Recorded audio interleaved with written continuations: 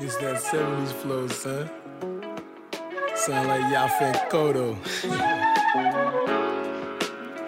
Yo, this sound like that Yaphet Kotto, son. That Beretta right there. Word. 70s flow. Born in the 70s and still bustin' moves like a young MC. What can I say? Good dungarees, jeans, clean living, esteem driven. On the scene cause I seen something missing. It's that new diction. Yes, 1 2 1 2. This is David Shanks, aka Trom Diggs, and you are listening to a Guest in the House podcast with myself and my trusty co-host. I'm Mickey Hess. I'm the guest in this metaphorical house. Oh man.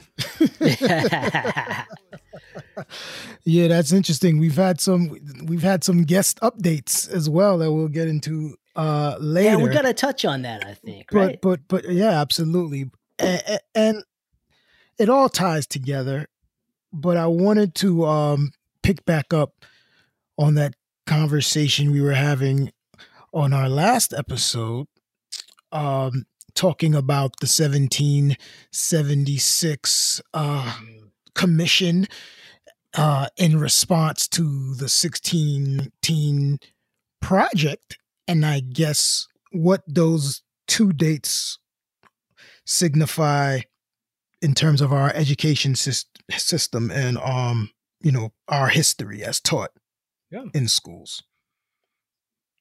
Yeah. So as we said on the part one of this discussion, where you start the story really dictates your framework and your perspective for the story. You know, I teach creative writing, and that's one of the first things you learn. You know, when you're framing a story, it's crucial to really consider where you begin.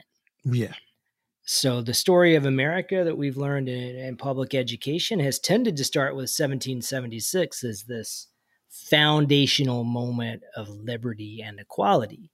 And then the 1619 project says, what if we started in 1619 and started with enslavement rather than liberty?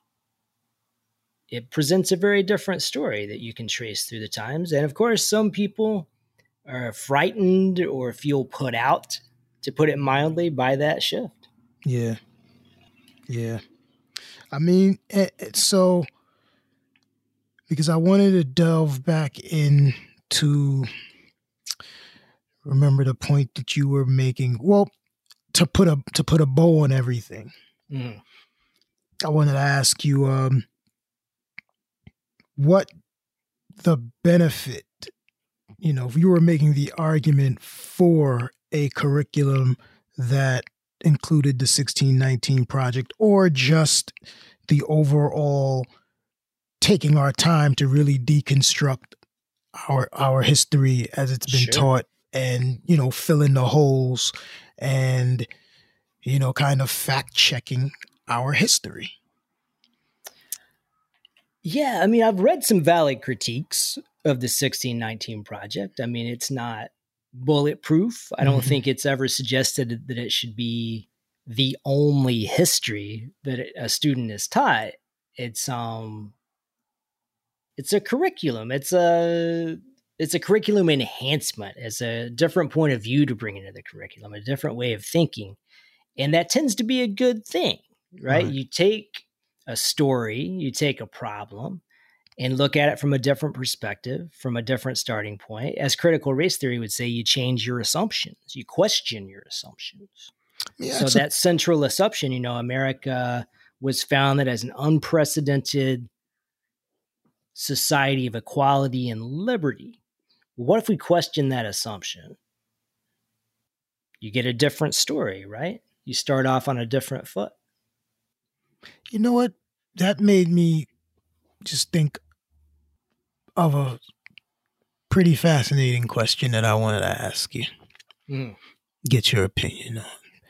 Because I think what you're speaking about is, like, to me, at the fundamental root of education.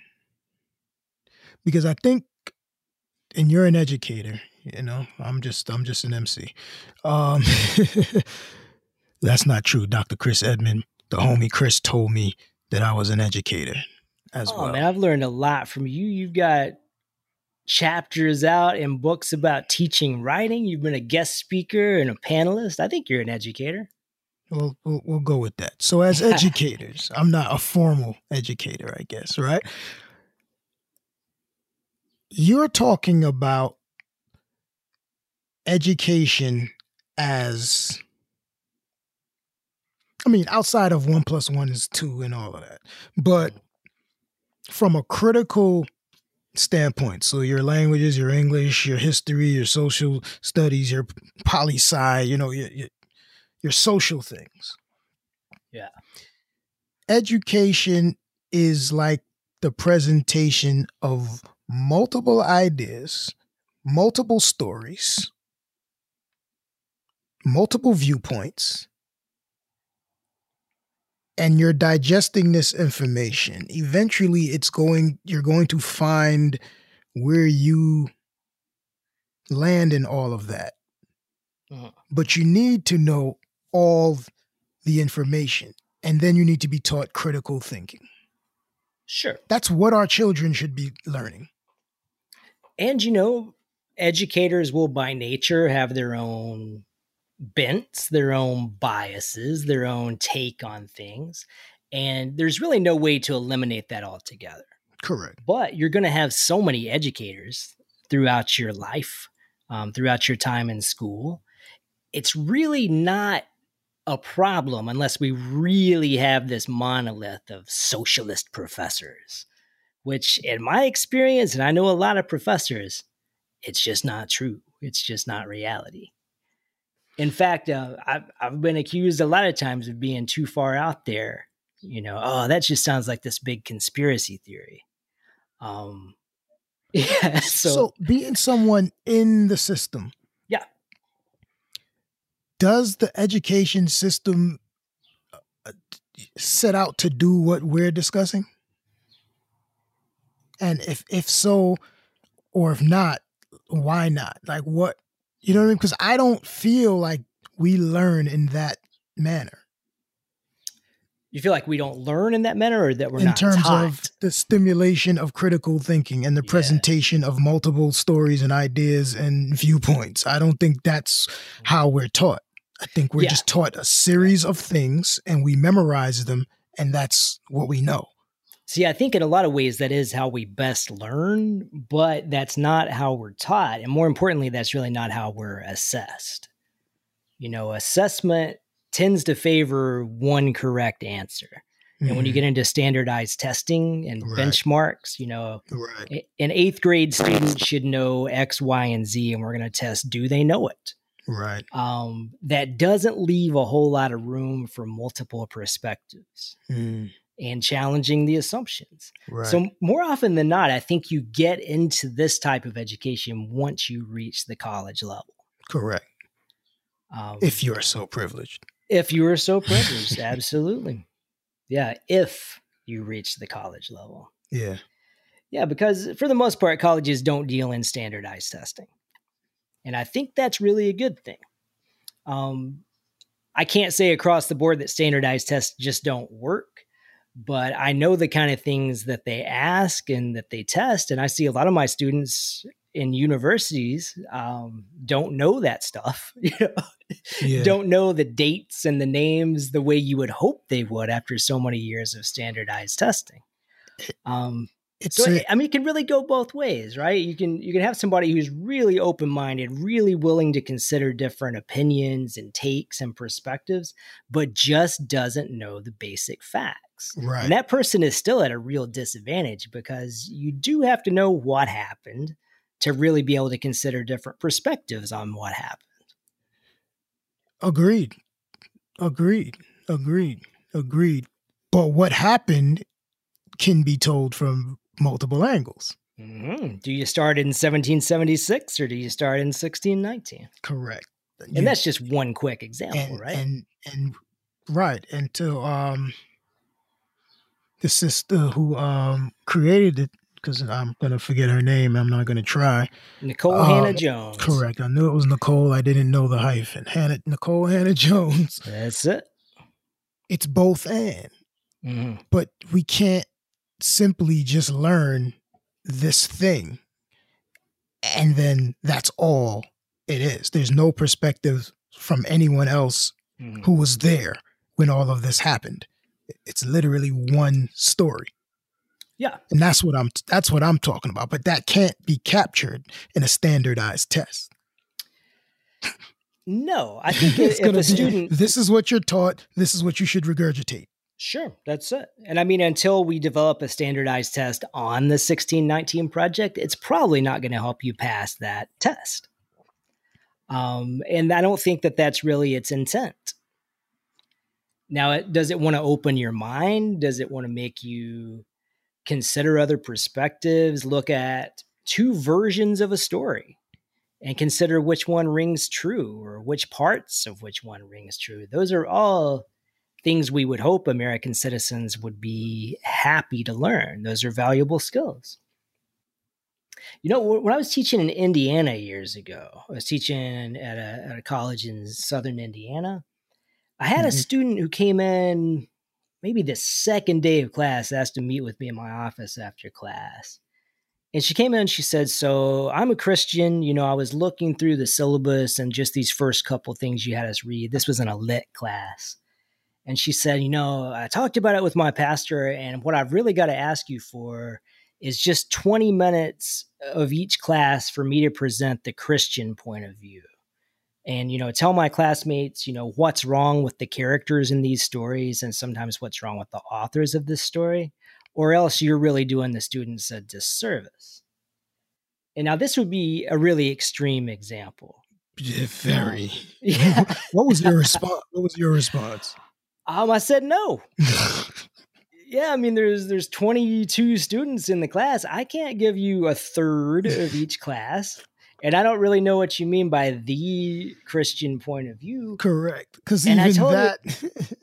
Go for it, yeah.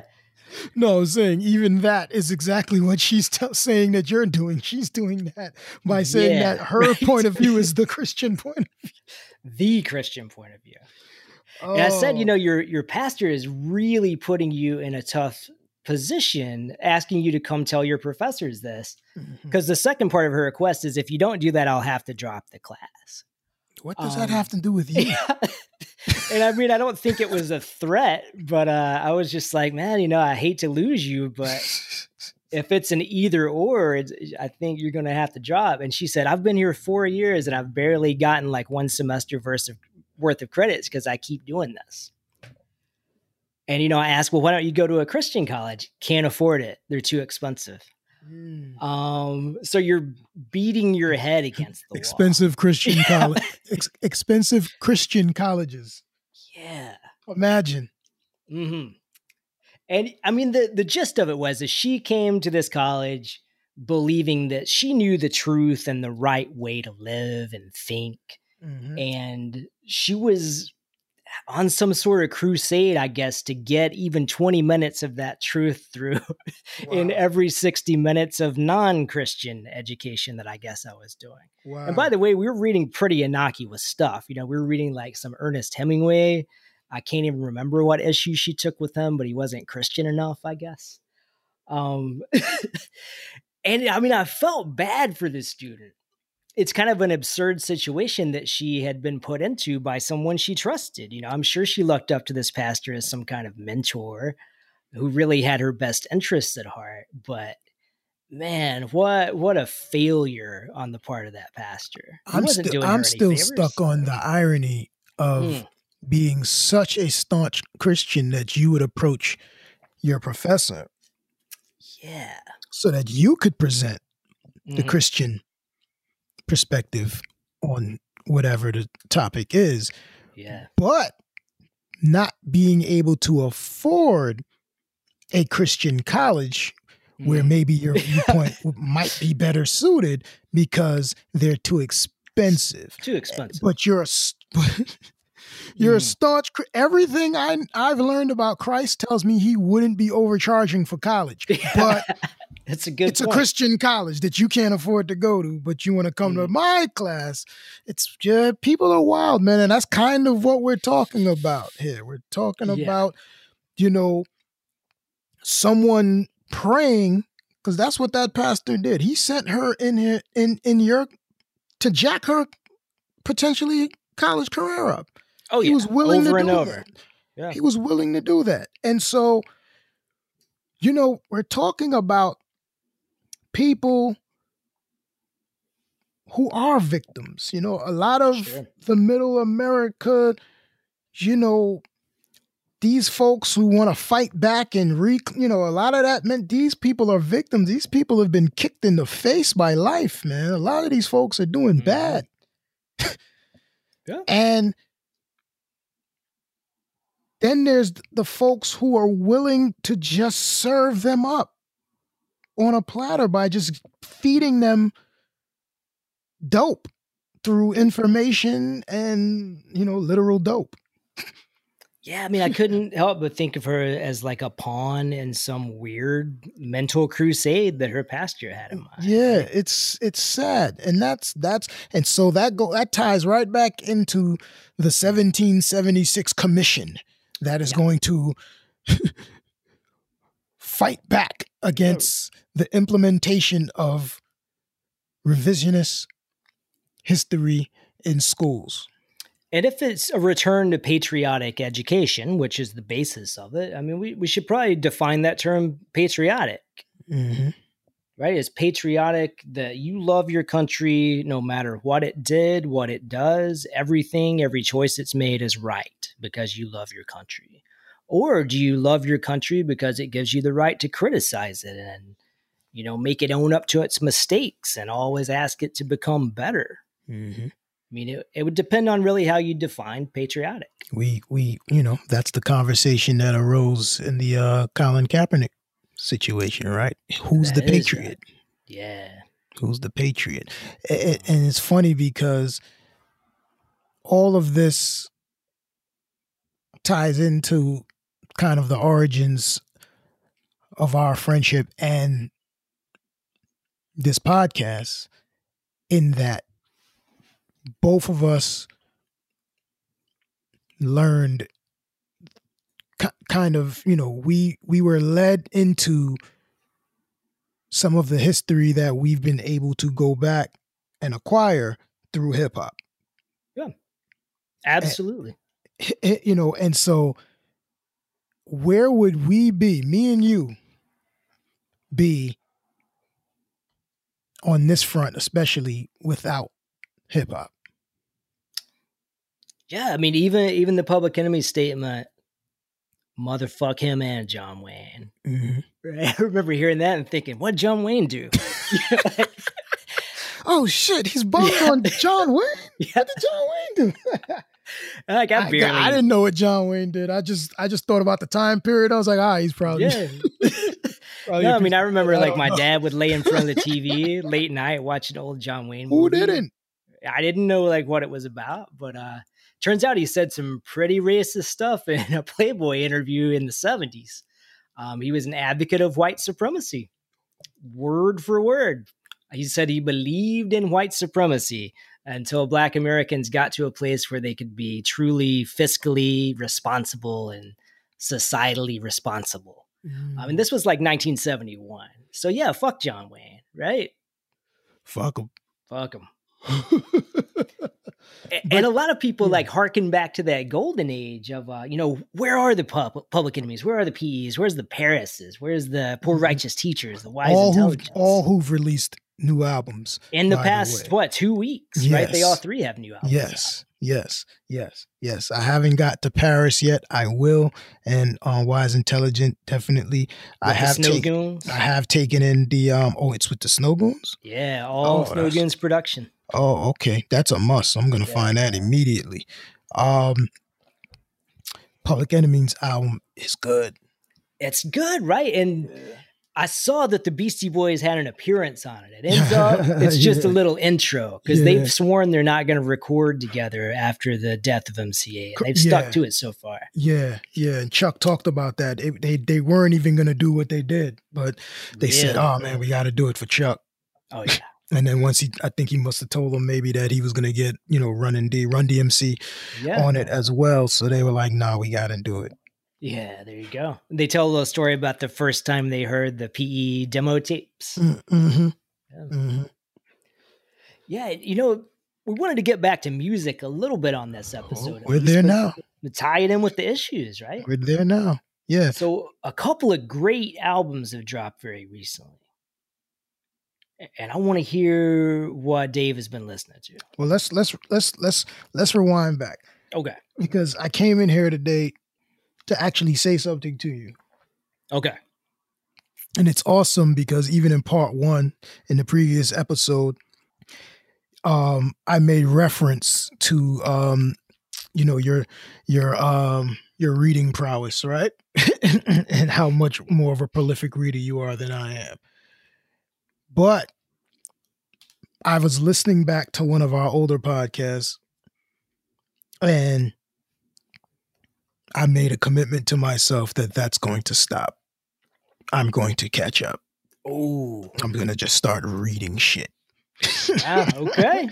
Okay. But I said, what would even be more special is if, obviously, you listening to music and me reading is going to take me a lot longer. But in some way, we have to implement that you're going to listen to mainstream hip hop. Oh, more mainstream. Huh? Yeah. That's a fair trade. You're going to have to make me some playlists. And give me some information on some releases and some guys that you've checked out. Okay. And let me know how you feel. And I'm going to catch up with, reading White Fragility and all of this stuff that you mentioned in all of these podcasts that I'm like, I never read that. I would go with White Rage over White Fragility. Go with Carol Anderson. Okay. So you make me a reading list. I'm going to I'm going to give you an album playlist because you text me the other day about the new, well, not really about the new West Side Gun album. I see where this is going. So you text me about a cameo. Yeah. On this new West Side Gun album, Who Can Make the Sun Shine, I believe. Mm-hmm. The Great Slick Rick. Ooh. 2 verses. The original storyteller. Mm-hmm. That's still all I've listened to on that album. So now your first assignment is finishing that album. True. Fair enough. So that recently dropped. What else recently dropped? Conway, actually, from the same camp, Conway the Machine. Now, I have listened to that one. Dropped an album. What did you think about that? I thought it was great. It's a really good album. I like that album a lot. I'm impressed, actually. Yeah, I really like that one. Yeah. I thought the Freddie Gibbs, this is going back a little bit, but I like that one quite a bit too. Alfredo. Okay. Now you're in my world, man. I like it. I don't know where I'm at. Would you call Freddie Gibbs mainstream? I don't know. Well, no, but he might be mainstream in your world, man. Yeah. People know about him. That tends to be. Because, I'll admit my favorite recent album is Recognize Ali. You see? There you go. Who I've collaborated with. Shouts out to Recognize Ali. But, yeah. So, there you go. Now, but what about Spillage Village? Okay. So, I'm a huge Dreamville fan. Okay. Love Earth Gang. Love JID, JID. Love Mariba. Love all the Spillage Village stuff until this one. This one to me was a little bit of a disappointment. It leans really R&B. Now, I have a confession. Okay. Well, it's not a confession. I don't have a playlist full of Spillage Village stuff. I like Earth Gang. I like JID. I hear what I hear. I acknowledge what they do. I don't really listen to them like that. So But I said, in the vein of what I'm speaking of in terms of us getting into each other's worlds a little bit more, I said, I'm going to listen to this. Ooh, okay. Because, I converse with Mickey on a podcast, and this is like these are like his favorite guys right now. So I'm going to give it a shot. And it's not like I have anything against them. I like some of their stuff. And I left saying, I haven't heard a lot of their projects, so this might be how they give it up. And if Mickey loves this, then hey, it's all good. Not my cup of tea. Yeah. But now you're saying it was a bit of a shift for you. And I mean, I'm not even a Jid fan. I'm a Jid stan. Like I have a picture. You go hard, man. I have a picture of me and Jid on my syllabus. I went to an in-store he did in Philly about 3 years ago, and I still keep that picture on the front of my syllabus. Wow. But, somehow this one just let me down. I was really excited. It just didn't deliver for me. Okay. Well, I don't feel bad then, because, I got through it, but I wasn't going to go back. I mean, shouts out to them brothers. Yeah. And, because they're super talented. Sure. But I guess they were trying something. Yeah, and I mean the story behind the album, like they quarantined together so they could record this thing, and I mean it's just such this group effort. But I mean they're super rappers, like they can rap, so it wasn't it's nothing like that. It's just musically it wasn't my deal, but I just chalked it up as kind of like I said, I'm not really I acknowledge them, but I'm not really like into their music. So I figured, hey, this is just how they get down. And, it's not really for me, but apparently it wasn't really for you either. They slowed it down, and they've always had the slower stuff, but I don't know. The slower stuff felt like more of a break between like the real rapping songs before. And on this one, it's almost the other way around. Right. Because I've heard them harmonizing and stuff like that, especially Earth Gang. They're always singing something. So But this was they went a little left on this one. But hey, man, they have to be able to. They have to be able to. So I salute them for being brave and experimental, and just gotta just go with it. And go back and listen to the old Spillage Village mixtapes. I mean you'll hear that their sound is developed and changed over time. And there was always this element there. It's just much more foregrounded now. What'd you think of, did you get a chance to listen to Sa-Roc? Love it. Yeah. Sharecropper's daughter. I'm gonna, so of the recent, I would say Conway, the West Side Gun project that just dropped. There's a Boldy James project that dropped fairly recently. And then anything else that came down that pipe. So let's say in the last month, Sa-Roc is probably close to the best project I've heard. Yeah, I would put it up there. The recent times. I mean, I really like the Conway project. I like that he, the sound of it, in contrast to like what they are known for, and like so I like, and he had like the Hit Boy stuff. I really like the Nas project, man. I really like the Nas project. I need to listen to that more. I gave it a couple listens when it first came out. It was a kind of a slow burn for me too, because on my first listen I was like, because I think. I know for me, Nas, Nas is my favorite. So if I had to say, who's my favorite, really, Nas is my favorite. But so, there's like an obvious drop off, you know what I mean? Like he's Jordan on the Wizards. Like he's a middle-aged millionaire. You know what I mean? He's not sneaking Uzis on the island in his army jacket lining. You know what I'm saying? Like he's not that guy anymore. So, who was it that showed him his first tech? Oh, Jay. On tour with Large Professor, yeah. That's right. So, but the music, the production, the just the songs, they're good. They're good songs. But this Cyrock project, is good. She has not dropped off. No, it's almost like a steady build to this album. Yeah. You know?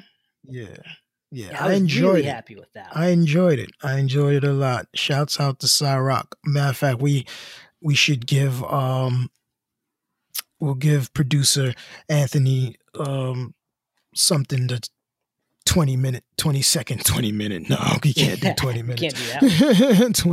20-second little drop. Just to, I don't think Cyrock would send a cease and desist if we played a little bit of her music, man.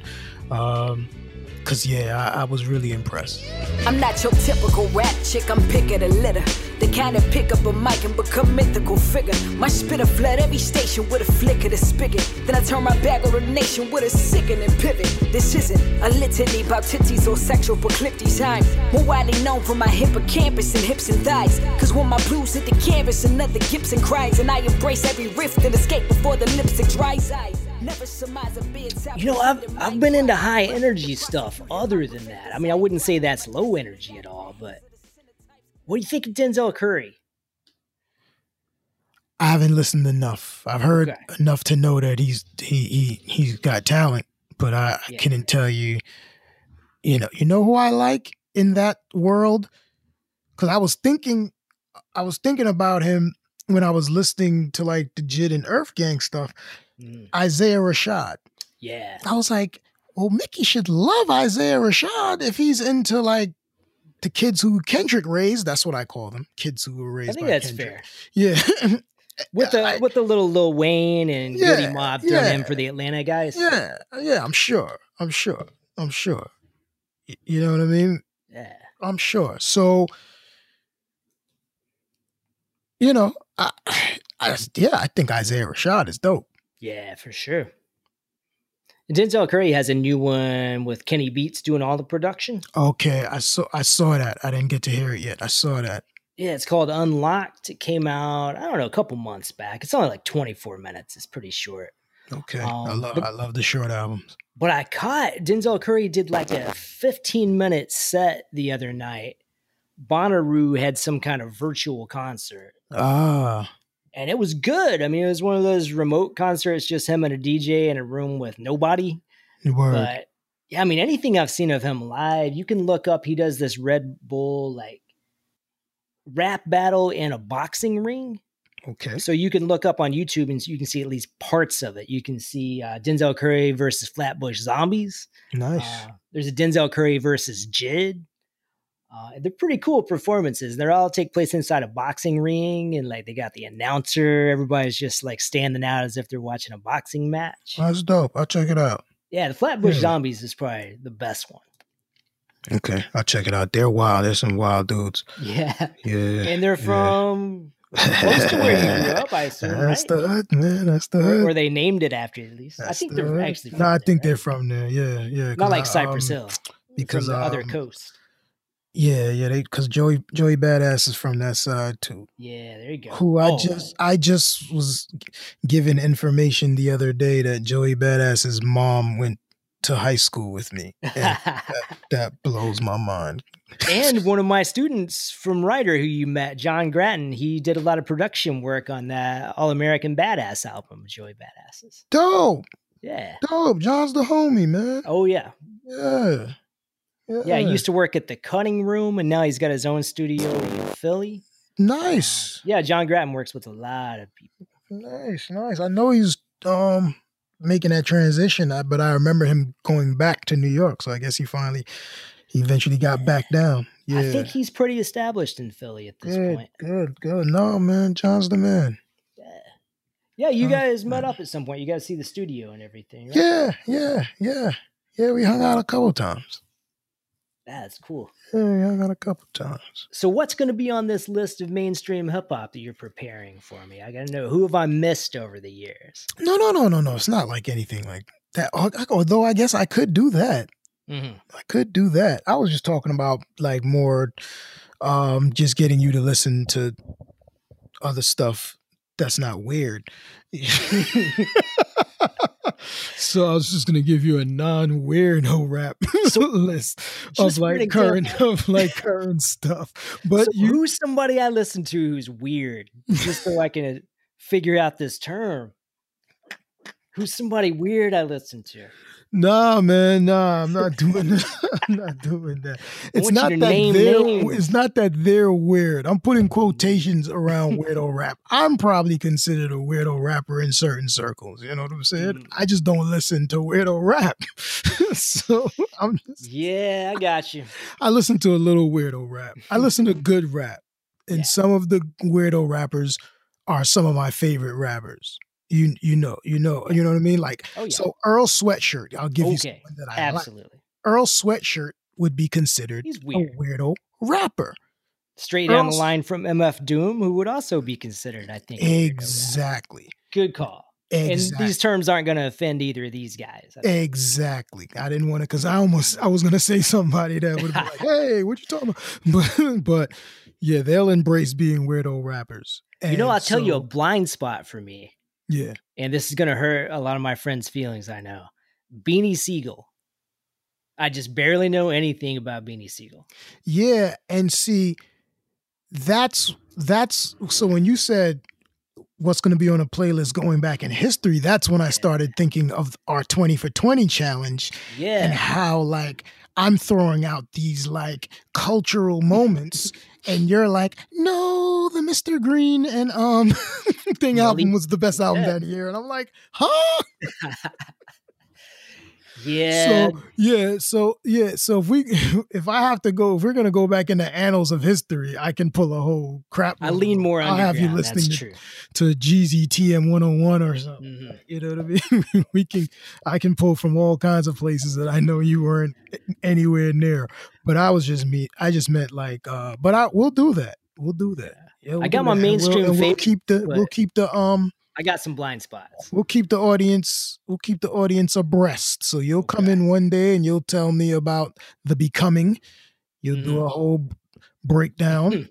And you know, at some point I'll come in and I'll talk to you about, you know, Race Matters. I just happened to read, you know.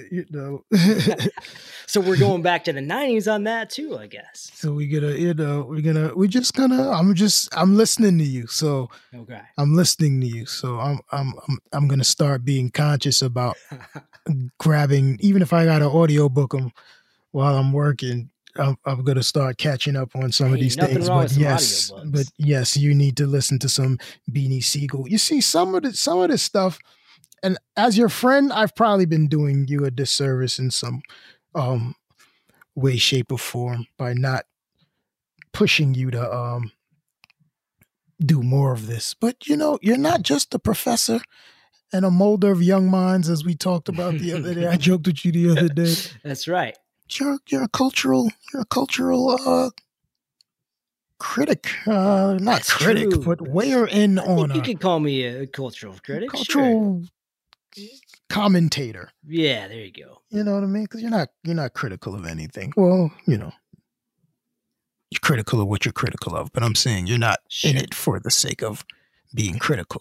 Yeah, I'm not trying to bash on anybody. So you're a cultural commentator. You're hip hop. You've done history, historic reference, guide type, real academic hip hop writing, and then you have kind of like your hip hop journey, kind of, So you're both in, and so you gotta, we can't be Philly hip hop. You gotta be versed in Beanie Siegel, man. Look the at same that, way, right? Anybody I know in Philly just turned off the podcast. The same way you went looking for crown rulers, because you're a historian, man. Like we gotta, Crown Rulers out of Camden, New Jersey. Yeah, Grand Poobah. One of the greatest album and covers what's the DJ? in hip hop history. The MC's Grand Poobah, right? Grand Poobah, and oh my God, not of Brand Nubian fame. What is the DJ's name? I can't remember. Yeah, I've lost that. speaking Ready Rock, right? No, you might be right. You might be right. it's Can't along remember. those No, lines. I know Ready Rock was down with Royal Rocker. Royal Rocker, because Ready Rock is the Yeah. beatbox for Jazzy Fresh and Jazzy Jeff and the Fresh Fresh Prince, Jazzy That's Fresh right. and the Deaf Prince. I guarantee you there's a Jazzy Fresh out there. And the Jeff Prince. Yeah, I'm sure. Of course. Royal Rocker and Grand Poobah. Not the same Grand Poobah from Brand Nubian or This is Masters of Camden, New Ceremony. Jersey. Yeah. So we're gonna get you there. But Yeah. really like the Cyrock album. I gotta check Oh, out yeah. that Denzel Curry stuff. I heard a song from Locksmith today Ooh, yeah. called Black Holocaust. Ooh, I want to hear that. You have to hear that one. And when people ask where are the PEs and the Parises, well, there is one. Mhm. There's Yeah. Locksmith. Yeah. And he gets busy. It's not even, besides the content, Yeah. but if you're like a rappity rap, Yeah. he's like a rapper's rapper. He had a great freestyle on one of the BET Awards, He like did. 5 years ago. He was Yeah, right he before did. Dead Prez. He did. I can't remember, Yeah, but I remember so I remember good. him killing something. Yeah. He's killed Sway a bunch of times too. Like crazy. So yeah, you gotta hear that one. That was I was actually, what happens when you on these DSPs when you're done listing the one thing, it just keeps going, but it curates based on that thing. So it was like I was like in the shower while Cyrock's album was playing, and it just went into like they gave me this Locksmith joint. I was like, oh, what's that? Yeah. Bobby Sessions has a new one out too. Again, another new one. Okay. Yeah, I enjoyed outside the of his last big one. ghostwriting gig, or not even ghostwriting because his name's on the stuff, but he's been writing for a lot of big names. Nice. Yeah, he's got a new album. I like that last project you put me on to. Oh yeah. Really love Bobby Sessions. And again, when people say, where are the rappers who are going to comment on all this shit going on? There's one of them. Absolutely. Bobby Sessions. Yeah. I just, when, and we're doing our part. So that's the main thing. Yeah. We're here and we're in the fight because, I hear these, I see Locksmith. I see these guys and I'm like, this is the brightest and absolutely best of our culture. And it's just like completely ignored by those who are in power to shine light on things. You know what I mean? And absolutely. So it's funny because you look at things and you're like, you don't want your favorite artists to get kind of like sucked up into the vacuum that is the mainstream. Yeah. And all that entails. But you want your favorite artists to be heard by everyone. Yeah, and make enough of a living to keep doing it. And to be able to sustain themselves. Correct.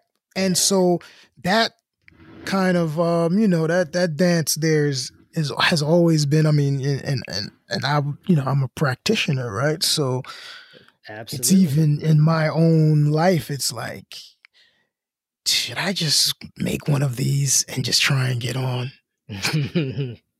Or do I just keep doing what I do and just, knowing that it may not, because people, jazz rapper, like I rap. Absolutely. Like like like I said, I'm a weirdo rapper probably, but I don't listen to weirdo rap. So, like I could, but it just,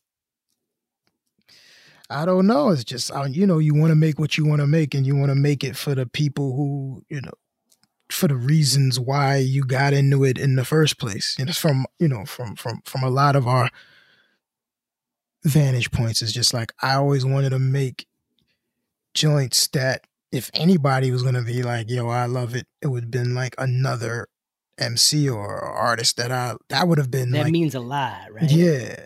And I love hearing from another writer who picked up something of mine. Yeah. And on the other end of the spectrum, I mean, I make sure if I like something, I tell the person. Yeah. I send them a quick email, mention them in a tweet, whatever. Just say, hey, I like this. That Show really love. keeps people doing it. Yeah, you gotta show love, man.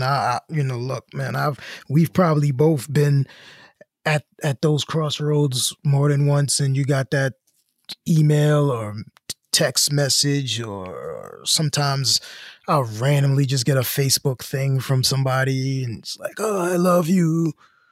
It's me from Kazakhstan. I love you, Trump Diggs. And it's like, man, shit, man. That fuels you for like the next year. Yeah, man. Because it's like you're screaming into the void. It's like you put this stuff out and you don't even know if anybody's really heard it, right? Yeah. So it means a lot. If you like something, just tell the person. It's pretty easy to look somebody up. That's why I try and show love. Everybody's so fucking cool, man. That you show somebody love and it's like, yeah, you already. Like, the fuck do that mean? Like, yeah, you just assume everybody loves it. Yeah. I usually go the other way. I usually assume, man, people must hate this fucking thing I wrote because nobody said anything. Right. So I'll give a shout out to somebody. I don't know if he's well known or not. I just discovered him over the past couple of years, but I've watched this one battle probably 100 times, just over and over. I may have sent it to you at one point. I'm not sure. It's this guy, Bill Collector. He's a battle rapper from the other side of Philly, I think Norristown. And he's got this battle he labeled When Losing Weight Goes Wrong. And it's hilarious. And the rapping is amazing, but the wit and the humor, it just puts it over the top. And his opponent starts out like bragging about having recently lost weight. And then when Bill Collector comes up for his turn, you can imagine what he's got to work with. But man, he takes this guy down. It's vicious, but it's so funny. I can't stop watching it. I'm gonna. A little shout out to Bill Collector. Practice what we preach about showing love when we like something. Yeah. And then I've got to ask Dave. With this euphemism of weird rap, level with me. Do I listen to white guy rap? Do I listen to the kind of rap you expect a white guy to listen to? Well, and I'm not running away from that because we've talked about that on the podcast. I think that well, you just have eclectic tastes as well. So there's some of that is just, you know what I mean? Like you got into like the Finnish rap at one point. Like you just get into like other shit. You know what I mean? So that's just a Mickey thing. I don't think that's a color thing. I think that's a Mickey thing. So there's some of that. But I also, when we talked about that, because I had never gave it any thought really before that. But, how my vantage point of the lived experience may draw me to different rappers. Mm-hmm.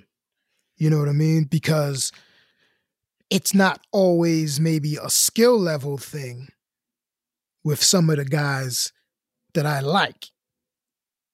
It's more of their ability to paint, an authentic picture of, where we come from. So you see yourself and your experience reflected in the music. Correct. Yeah. Correct. Makes and sense. How that, if it was strictly skill, if it was strictly like, this is audibly pleasing to me for whatever, whatever I compute it to be, to like, I like that. Mm-hmm. And there's some of that. There's people who have the skill, that Ghostface being one of them.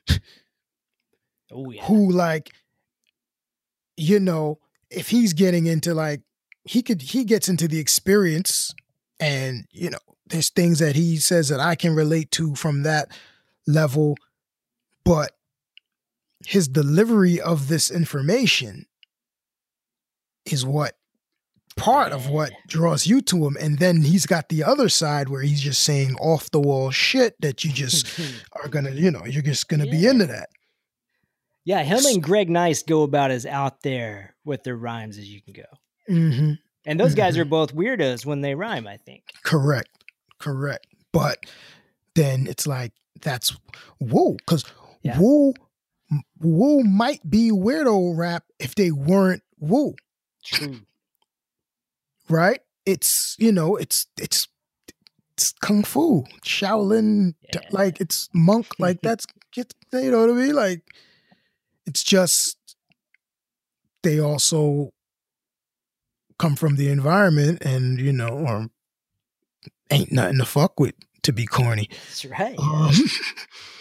They can be funny, but it's dead serious. It's dead serious, you know what I mean? And so, but yeah. So and that's why I wanted to build on, because I could have easily just said, yes, it's white boy rap, just for the joke of it. But in all honesty, I've seen that pattern a couple times. Like I said, especially when we were doing the 2020, you're throwing stuff out and I'm throwing stuff out. And I'm like, okay, he's just liking what he likes, which is what you're supposed to do. That's it. That's it exactly. Just, I like this. You know what I mean? But there's certain projects that I feel culturally responsible for having heard. Like Beanie Siegel, probably. Yeah. Yeah. I know that's a blind spot. Yeah. And I guess where you talk about like seeing a reflection of yourself in the music, I mean, that's why for years I avoided ever listening to a rapper like Yellow Wolf. Like, I don't want to see some guy that looks like the guy that worked at the gas station where I grew up in Kentucky. There's no way I'm going to like his music. And then last year I caught a little freestyle. Well, first of all, on the A$AP Rocky 1 train, I thought Yellow Wolf's verse was pretty fucking good. That was maybe the first time I heard him and I was like, wow, this is Yellow Wolf? He can rap. Usually sounds pretty good. He can rap. And then I saw a freestyle he put up called Mountain Dew Mouth. I love it. It's as like Southern, like white trash stereotype as you can get, which is why I always stayed away from his music, but it's really good. No, Yellow Wolf can rap. But no, so that's a great way to even bring all of this to a close, because it's what brings us to, I was going to say to this place, but we're in two different places, but you know what I mean? Well, we're in the same place right now. You know what I mean? Because what is space and time? We're on pandemic time. You know what I mean? We're together. That's it. So this is together in 2020. That's it. And Anthony's here too with us. But you came into hip hop looking for a different perspective. I came into hip hop in many ways to help like foster my perspective. Okay. You know what I mean? Like I'm directly identifying with these guys who are older than me, who I look up to. And I'm learning from them, not just learning from them like, Eli Whitney, Haile Selassie, Granville Woods made the walkie-talkie,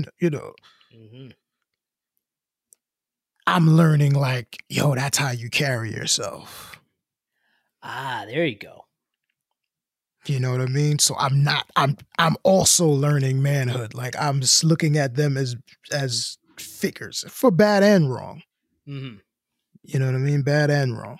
I mean, bad and right and wrong. I'm sorry. There you go. Like, I'm learning from these guys though. So it's a deeper on that level. Like I'm not going in it to learn anything different. or like I'm going in there to like learn, period, kind of, you know what I mean? It makes a lot of sense. Yeah. But because you the obvious diversity of the situation, you came in from a completely different place, because it's just like, I want to learn about this shit. And had had to learn, but you don't emulate these guys. Yeah. You can learn a lot about their perspective and use that to absolutely better yourself, expand your mind. But, you're not necessarily supposed to like practice Jam Master Jay's walk in the mirror. Yeah. You're like an 11-year-old white kid in Science Hill, Kentucky. You know what? I mean, it's an inside out, outside in kind of relationship. You know what I mean? And so, but the respect is mutual, and we've been able to build a friendship by not trying to be the same. Exactly. And not needing to be the same. And just respecting each other's right to be. Now, if education could pull that off. If society could pull that off. Yeah.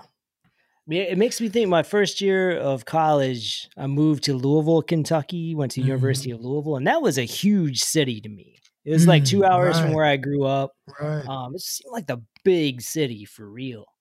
And I remember I knew there was a place called Dr. Dan's Hip Hop Shop. It was like a clothing store. Okay. And I talked my roommate into going there with me. And like the stuff they sold at the time, it looked like the way Tribe Called Quest dressed on that first album. It was like very Afrocentric. And the three guys at the counter thought it was hilarious that I walked in there. They weren't mean about it. They weren't dismissive. They weren't condescending, but they got a kick out of it. I bet. And then I got a kick out of them getting a kick out of it. That's cool. They made me feel completely welcome. I didn't even buy anything. I was about to say, did you buy a dashiki? I didn't. I didn't buy a dashiki, and I'm glad I didn't. I probably just thought at the time it was too expensive. Oh, man, that's funny. But yeah, I mean, it was really cool that they thought it was hilarious that I walked in there, but they were super cool. It didn't make me feel, I don't know, like I shouldn't be there. It's just funny that I was. Yeah. And I think, not even being able to step back and not take yourself so seriously. Yeah. Is at the root of a lot of these conflicts, because I mean, we definitely have the term white fragility, and that book definitely has its advantages. There's also male fragility. Male fragility too. Absolutely. But yeah, I mean, don't take yourself so seriously in every situation, right? Yeah. There's a way you kind of laugh together, even if it is kind of the joke is on you or it's at your expense, but you're in on the joke at the same time. Yeah. Look, man, I've come to the kind of realization that, like we're everything and nothing at the same time, man. So it's like, it ain't that deep. It's really, really deep, but it ain't that deep. Like, that's how I live. Like, it really is that deep, but it ain't that deep. Like, I like that. Like, why are you tripping? What are we tripping over? You know what I mean? We'll be here and then we won't. Yeah. And maybe we'll be back again. Who knows? I don't know. That's not the podcast for this. But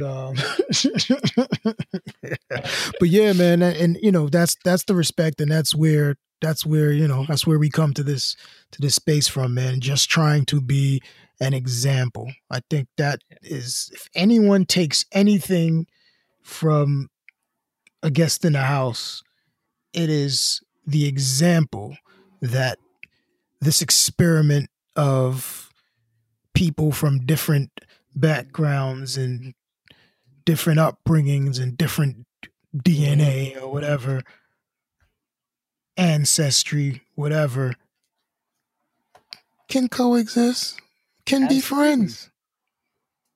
And if you're a teacher and the 1619 Project doesn't do it for you, you feel like it's divisive, you feel like it's insulting to white people, take a look at your curriculum, take a look at your syllabus, and see who's writing the history.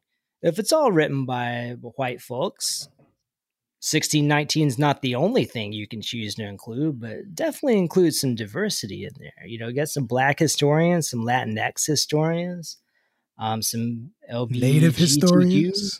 Yeah, absolutely. Bring in a little bit of disability studies. I mean, you don't want to have every perspective the same in one classroom. Yeah. 100%. And the other thing is,